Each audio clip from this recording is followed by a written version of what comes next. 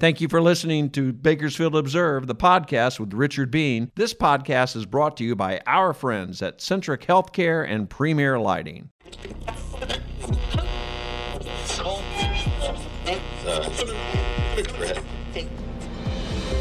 Welcome to Bakersfield Observed with Richard Bean, a podcast for and about Bakersfield and Kern County. Richard's guests are newsmakers, influencers, and personalities who address topics of interest to you and your neighbors and your community. The discussion is fast, informative, and always civil. Now, here's your host, Richard Bean.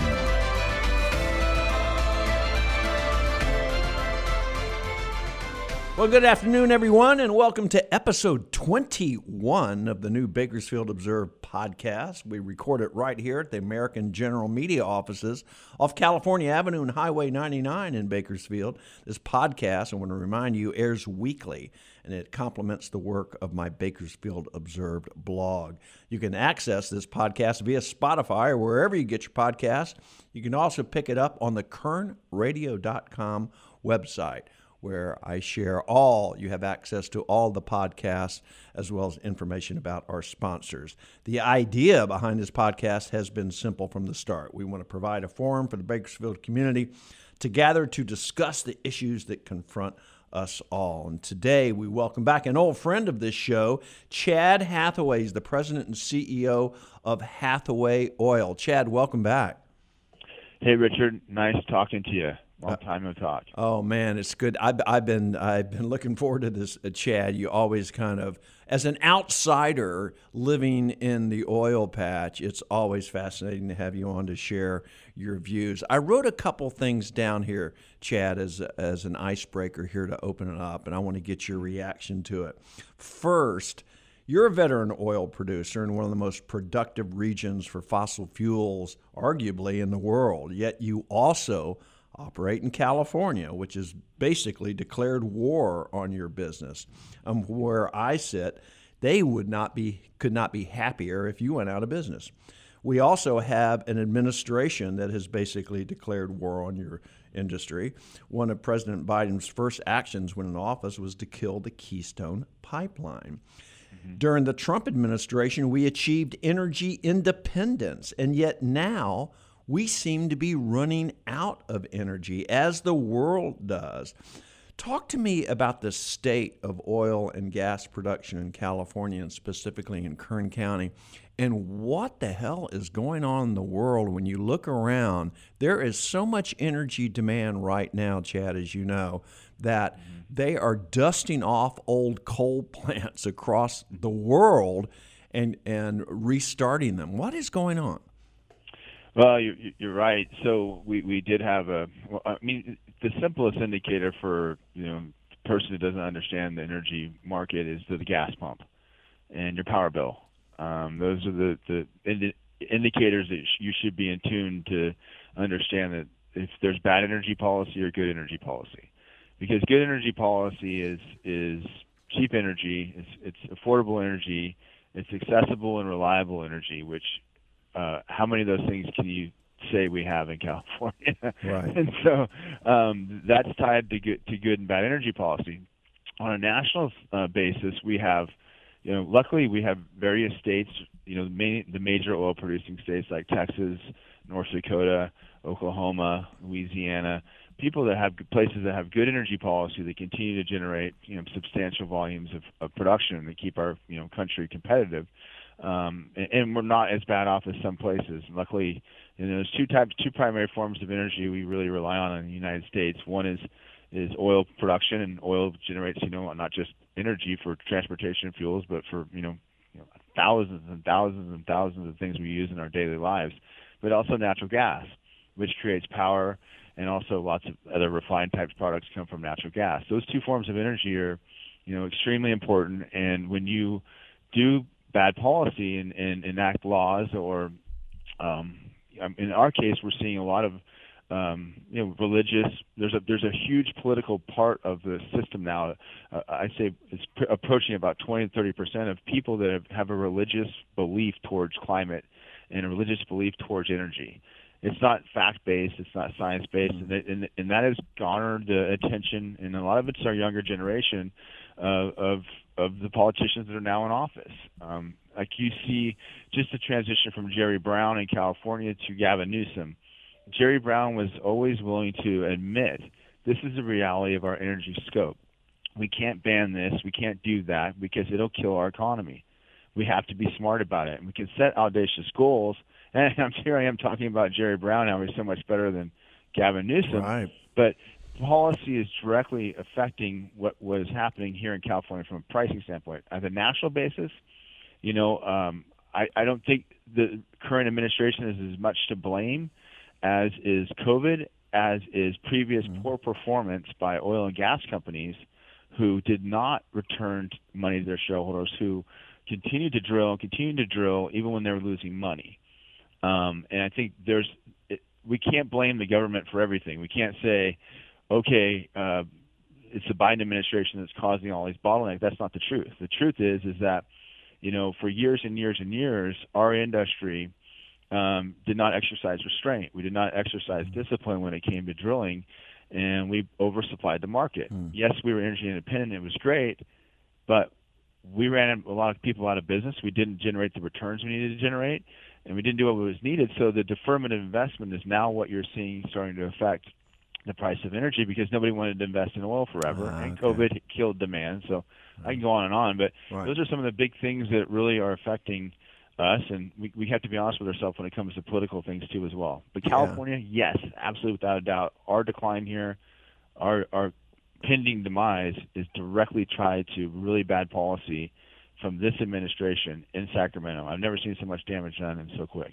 That's amazing. I mean, can we talk about that? You referred to the religious views toward energy, and to me, I want you to explain that, because here's what it sounds like to me. It sounds like to me as in religions are based on faith, not fact sometimes, faith in the life hereafter, faith in miracles, faith in a lot of things. Are you saying that the religious views are are not based on fact? It's an emotion-based, we have to get off fossil fuels, we have to get up. I mean, explain that to me. Yeah, I think that I know. I think it's a little bit of both peppered in there, right? So it's not an absolute, like it's not like a religious, like you think of being a Christian and believing in God versus not believing in God, right? And not being able to see the tangibles associated with that. What we see a lot with this. I call it the climate alarmists, and I call it the people that are in the extreme, actually the environmental litigation business, like groups like the Center for Biological Diversity, and there's also groups that, believe me, on both sides of the fence that financially benefit from alternative energy. So you have to blend them all. There's not just one absolute here, but there are a certain sect of people of the population, just the general people that believe in vote in California, that think, oh my gosh, we have to get off these fossil fuels and we have to do it now. Mm-hmm. And they don't understand because they're being scared, and they've gotten to a point where they just believe that this is the devil. This is the devil, and we've got to get rid of it, instead of trying to figure out what the pros and the cons are. So you have a lot of that. And unfortunately, that has translated into a voting bloc in the state of California. Now, what we've tried to do is put facts in these people's hands, put reality in these people's hands, and help them understand it. But nobody believes the oil industry can't do this. The oil industry has distrust, and we've been. I say that part of that's our fault, but I think over time, you'll see that the oil industry is overall. It's been a good industry. It has been, we're not all bad guys. There's a lot of us that have done a lot of great things. A lot of companies that have done a lot of great things over the years to earn the trust. But, when you've got, I think also a sympathetic media to the climate alarmist side, and one of the perfect examples of that is the recent spill in California that happened in Huntington Beach. Mm-hmm. And, that was, to me, a perfect example of how, immediately the oil industry is villainized and blamed and accused, and the topic is so sensitive and exaggerated so that it makes things look a lot worse than what they really were. And so I think there's a lot of the media that's very sympathetic and cooperative to that side that doesn't help us at all. Man, that's funny you mentioned that because I was watching the CBS News of the day of the Huntington Beach oil spill that you just mentioned, and Nora O'Donnell, who I respect, came on, and this is the day one reporting. This is the breaking news reporting, and she referred to it not as a potentially catastrophic spill, but she said this is a catastrophic event. Now, I know from my reporting days, and I'm not in your industry, that you don't really know about these things until they play out. How are the tides going to? How is this spill going to be dispersed? When you talk about a sympathetic media, I'm thinking that could be a poor choice of words that early into the exercise. And I'm not trying to downplay any kind of oil spill. I'm just saying I think the default mode, I would agree with you, is to make these things more dire than perhaps they are. Talk to me about that spill, and in the court of public opinion, how do you deal with something like that? I think I sifted through about 30 articles or write-ups online and about that. I saw that, like, in reference to animals, I saw dozens. And I want you to think about this in context, right? We produce in barrels, not gallons. The media has taken volumes and try to translate that to what, you take a barrel is 42 gallons.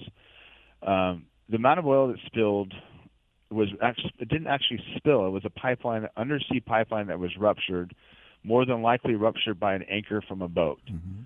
And so this pipeline is a known nautical hazard. It's not even in the ship channel, but because of our supply chain is so backed up, we've got about 60 to 80 cargo ships backed up outside the port of Long Beach in Los Angeles that are parking in places they never should be parking. Interesting. And so when they further investigated this, after they villainized and demonized the oil company, they found out it was a boat anchor. And then the media kind of by proxy just shut up about the story, and it went away. When the media said it was going to be months and it was going to be devastating and climate change is going to worsen the spill and it's one of the largest and it's fouled and it's massive and enormous, the beach got back to life in 6 days. They reopened the beach. When they reopened the beach, I thought, well, where's the catastrophe? And I'm not trying to make light of this, but it is if this is how the media is handling this, well, no wonder you have your 20% of the people who feel like they do. But think about this. Think about it. You know how many birds died? Less than a dozen. 6 birds die. More birds die up in Tehachapi every day. Right. I'm telling you right now. The amount of oil that spilled was less than a parked swimming pool. You took a swimming pool from a park or a high school, and that's how much oil spilled. Less than that. Wait. Say that again. This is important. The amount of oil that spilled was less than what is contained. Like if you go to McMurtry Aquatic Center and just one of those, like, park-sized swimming pools, Olympic-sized swimming pool, it's less oil spilled than what's in a pool. I had no idea. Yeah. Wow. So let's take that into context. Think about all the things that every day go into our gutters, go into our streets, go into our air, go into whatever. We have an oil spill every day. Mm-hmm. Every day of the year, we have a chemical release or something that's bad for the environment. But because it's oil and because it's in the ocean, which actually, you've lived in California long enough when you go to the Santa Barbara Channel or any beaches over there, thousands of barrels of oil, I say barrels, if I translate to gallons, it'd be a ridiculous number, seep up out of the ocean floor and end up on the beach by natural causes. It's amazing. So, I don't know. It bothers me. That really bothers me that people read these things and they believe. My mom, who is my mother, her son's in this business, she reads this stuff and she starts to believe it. She turns on you. I'm like, Mom, come on. I know you're getting to be 80, but come on. Right. Talk to me. There was a story in so much of this is wrapped around the perils and the fear of climate change, and there is a lot of people stoking the fear up there in young people. I hear this from my 30-year-old daughter. She goes, Dad, there is no planet B, which is fine, but you should probably dig a little deeper in that. There was a story in the New York Times yesterday. I want to read you the top of this and then you get your get your take. It says it begins like this: clean energy technologies such as wind turbines, solar panels, and electric vehicles are advancing so rapidly that the global use of fossil fuels is now expected to peak by the mid-2020s and then start declining. But there's a catch. The transition away from coal, oil, natural gas still isn't happening fast enough to avoid dangerous levels of global warming, the agency said, at least not unless governments take much stronger action to reduce their planet-warming carbon dioxide emissions over the next few years. They said global coal use is expected to fall between now and 2050, despite an uptick this year driven by increased industrial activity in China, while global oil demand is expected to enter into permanent decline by the 2030s as people switch to electricity to fuel their cars. All fine and well, but as a layman, Chad, I'm looking at this, and isn't this rush toward, whether you agree with it or not, with the rush toward electrical power, we live in a state where yesterday, Chad, some homeowners in Kern County on Comanche Drive lost their power. PG&E shut them down because they were worried about winds and fires. We have a grid that can't handle current demand. I see no parallel action going on at this point to rebuild our energy grid. If we're going to put 40 million cars and trucks on this thing in California, where is this going to come from? What's your position on that?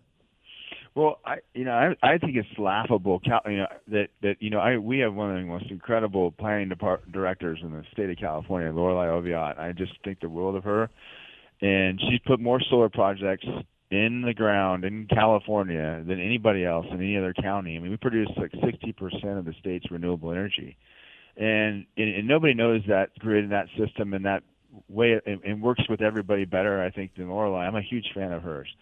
And you asked her, like, hey, I think we just approved another 500 megawatt solar project just a couple of days ago. The problem is transmission, and we don't have enough transmission lines. So you can put all the solar in the ground you want. That's one of the main problems. You can't get it from point A to point B. Another problem is the sun goes down. Yeah. And this has always been the argument of the fundamental people that really look at renewable energy, and they look at it without bias. And they can say the main problem is that it's unreliable. We always refer to them as the unreliables. So coal, natural gas, oil, these are all things that can be turned on and turned off 24 hours a day, 365 days a week. So how do you solve the unreliable part of renewable energy? Mm-hmm. The only way to solve that is through capacity. Batteries or recapturing power some way or another. Well, what does that mean? Okay, we'll just go out and get a bunch of batteries, right, Richard? We'll just go get a bunch of huge batteries, and we'll put them next to solar farms, and at nighttime we'll turn the batteries on, and then we'll keep the lights on, right? Well, here's the problem with that. Batteries require a substantial amount of rare earth minerals, substantial amount. Talking lithiums, all these crazy metals that you and I can't even pronounce. They come from all these different places in the world. Well, people don't think about that when they're in their electric vehicle. Yes, it's of course it reduces the output of CO2, but you're just changing one non-renewable resource for another non-renewable resource that's even rarer, even harder to find, even more diverse. And I don't care how much battery technology has a long ways to go, So that's why there's more and more talk about hydrogen. And I applaud the big oil companies they're being forced to transition to investing some of their money, but they're also being required to return investment to their shareholders. But where I see things, I see solar and I see battery technology, I see that there's some serious challenges, not just from the technology, but also from the need for rare earth minerals, most of which are in China. So you're really going to have some challenges if you're going towards the battery solution. And then if you look at the hydrogen solution, people say that's as much as 30 to 40 years away from being something that's actually viable. So nobody thought this out, right? When you go back to that New York Times article and you think of climate alarmism and you think about all this, my question is, you can't control every country in this world. You can't control Russia. You can't control China. We can't control. You can shame them. They don't care. They're going to do it. Like right now, 19 provinces in China are at an energy emergency. They're trying to import every ounce of coal they can get their hands on. Right. They don't care about the climate. They're going to keep the lights on and keep their manufacturing plants going because that's what keeps money flowing in the door and people fed and hungry and happy. They're going to do what they need to do. So at what point do we meet the precipice of let's start preparing for climate change and putting money to bridges, levees, whatever, shifting over, becoming more reliable, more resourceful with our water supplies? When do you start spending money, stop spending money trying to control people and start trying to say, hey, let's just deal with what we're going to deal with and figure out how to deal with it? It's, it seems to me, again, not from your industry, but having worked in a corporate environment, when you tackle any problem, you're looking for solutions that are, number one, are available, number two, are affordable, number three, that kind of fit the mission of your company. If we cannot affect climate change unless China and the developing world is on board, and they're not, as you say, they are building coal fire plants. They're importing. They're running out of energy now. The question is always puzzling to me, Chad. And I understand that. I guess it's important to do the right thing, no matter what everybody else is doing. But if we can't affect climate change, the American taxpayer can be burdened with all forms of taxes and regulations, and yet we won't move the dime at all unless the rest of the world is with us. That's puzzling to me. You know, I'm not a Trump fan, never was. I mean, I'm just saying, but there was some pretty good. I somewhat agree with saying that. Why am I going to kill myself, shoot myself in the foot? Well, I mean, that's not the right collaborative way to work this work, but right. I just don't think you could do it. It's impossible. You tell me how you can get 50 of your friends, or in this case, the whole world, with all these diverse, different types of economies and, at different stages in their, third world, second world, first world. How can you tell a guy in Africa you can't drive a internal combustion engine, or you can't burn the cheapest form of energy when they can't even afford to put power in a hospital?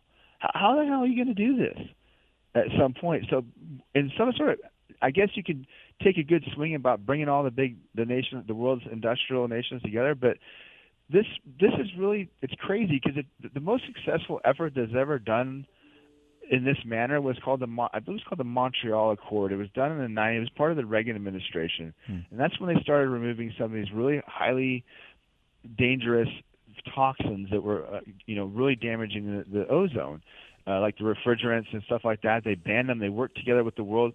That, if you look back at one of the most impactful things to the environment on a global scale, that Montreal Accord was the most successful thing ever done. The second best thing was China's single-child policy, believe it or not. But that accord was like the only, if you want to really set your watch by a nationwide effort that really worked, look at that. That worked better than anything and removed more dangerous, I think it was chlorofluorocarbons that were really hurting the ozone. That worked.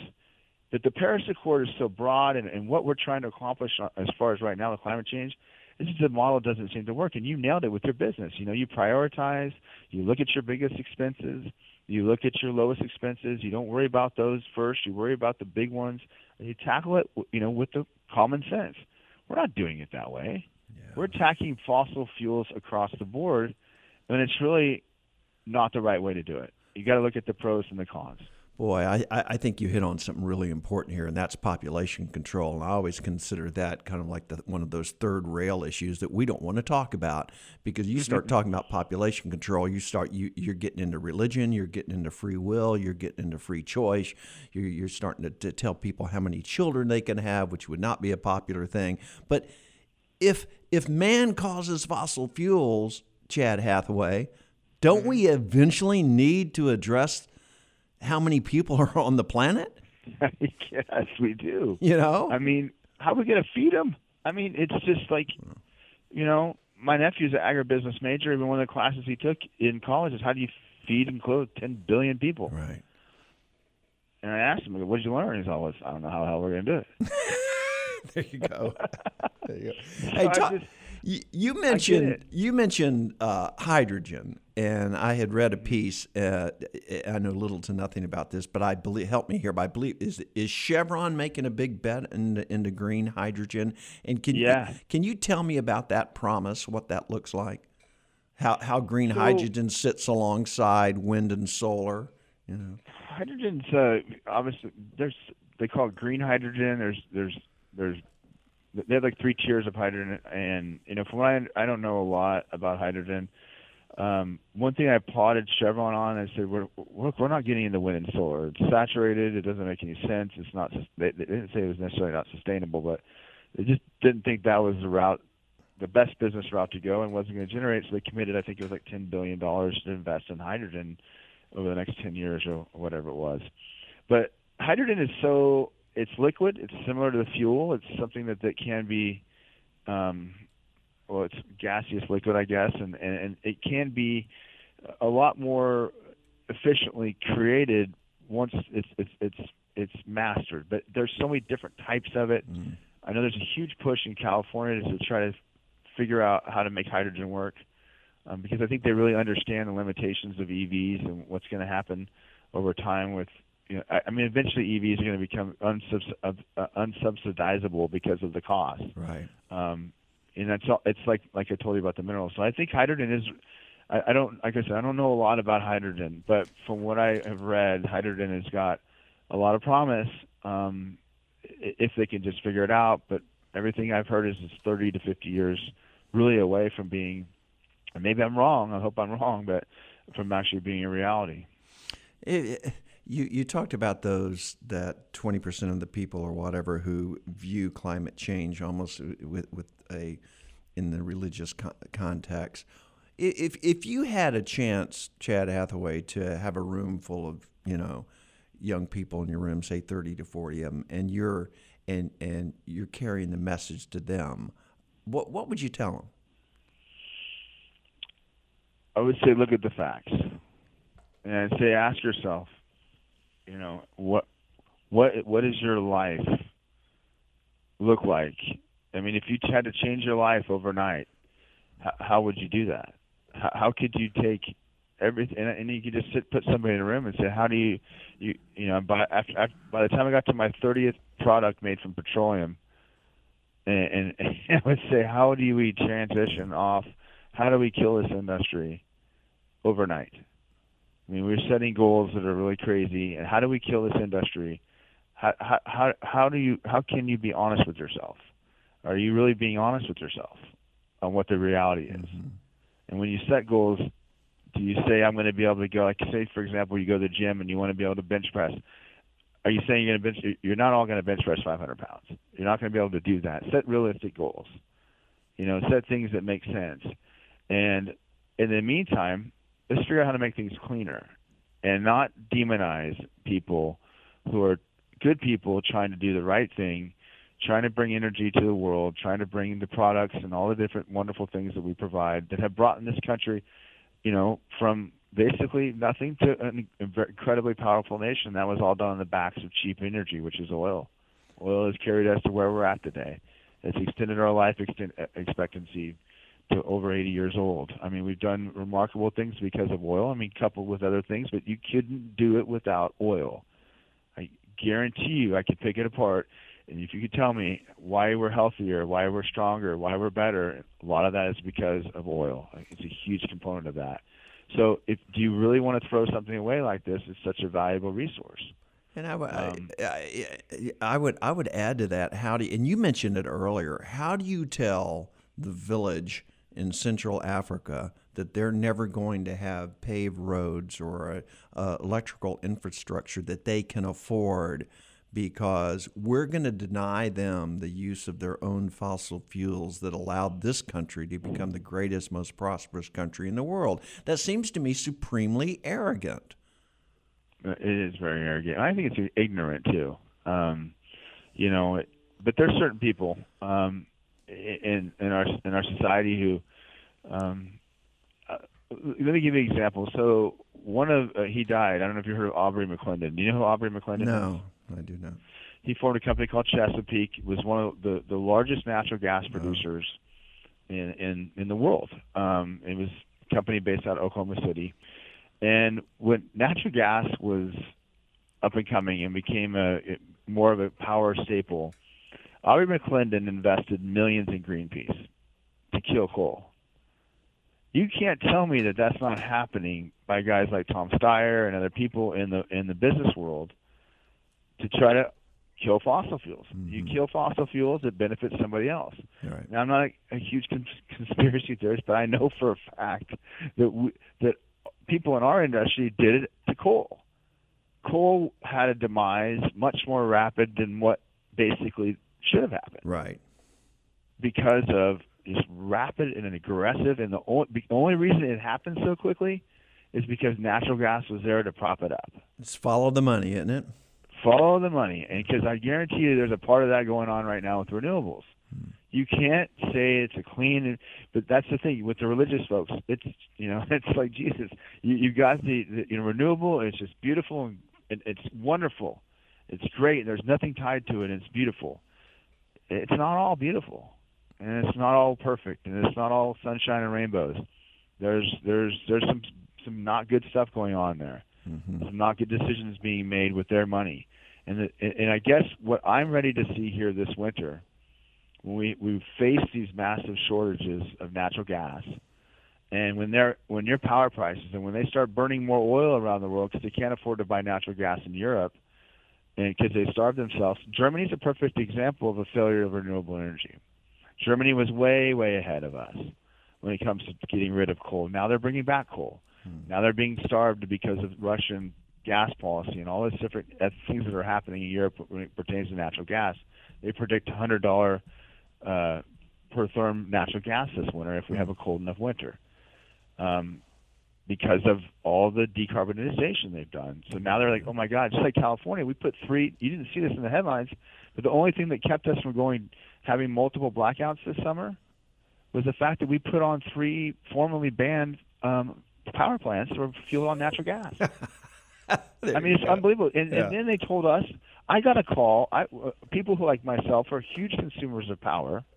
The state was willing. The state of California government. This is all money came from the government when it came for COVID.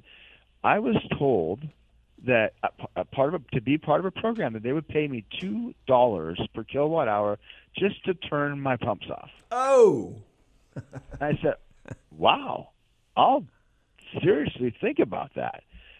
Why not just turn it off? This is all being done by our governor to make sure we didn't have the blackout. Wow. All these flex alerts you heard about, why should you have to flex your power? You pay more for your power in the state of California than anywhere else in the country. Why should you have to flex your power? That is the most ridiculous thing I've ever heard. And then they're secretly turning on fossil fuel plants in the background to keep the lights on. Yeah, right. It's crazy, man. It is crazy. Chad, you're in a business that is obviously capital intensive, and your capital comes from institutional and individual investors and shareholders and that type of thing. Are we in danger of crossing the line where investors become convinced that there's better places to put their money? That would affect your access to capital, that would start to make life difficult for your industry? Well, I personally have experienced the, kind of put your fingers in a cross and point away at somebody. When like I'm dirty. No, I'm very unbankable because I'm in the California oil and gas business. Yeah. And our industry doesn't. Our industry is when I get a lot of nationally published reports on our and specialty periodical articles on our business. They don't even cover the West Coast anymore. They don't even look at it. We used to be the number 1 oil producing county in the U.S. Wow. California used to be the number 3 state, I believe it was, number 2 or 3, and we were up there behind Alaska and Texas, obviously. We're now working our way down the list because energy policy in other places has promoted production.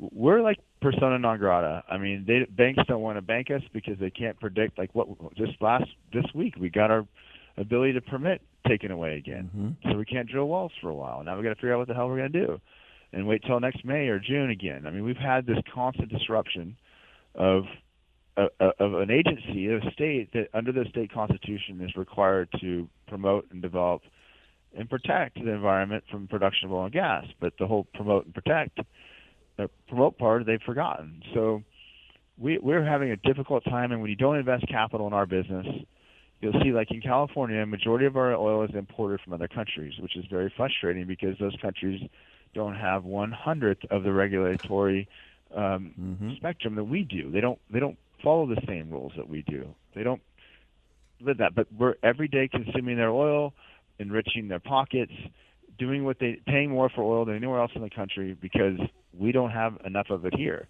Yeah, will we ever because we consume almost 2 million barrels a day of oil in California, will we ever make that much in California? No, we probably won't without some radical change, which is impossible. But we shouldn't hurt our friends, and we shouldn't hurt our families, and we shouldn't hurt our neighbors and our big taxpayers, and we should cherish what natural resources we have and maximize them for our benefit. And I think that's the problem, is that when they're banks and investors and groups, and they see what's happening in California, they don't feel comfortable. They feel like all of a sudden one day, Sacramento can shut us down. And so it makes it hard for us to develop our assets. Absolutely. So it's tough.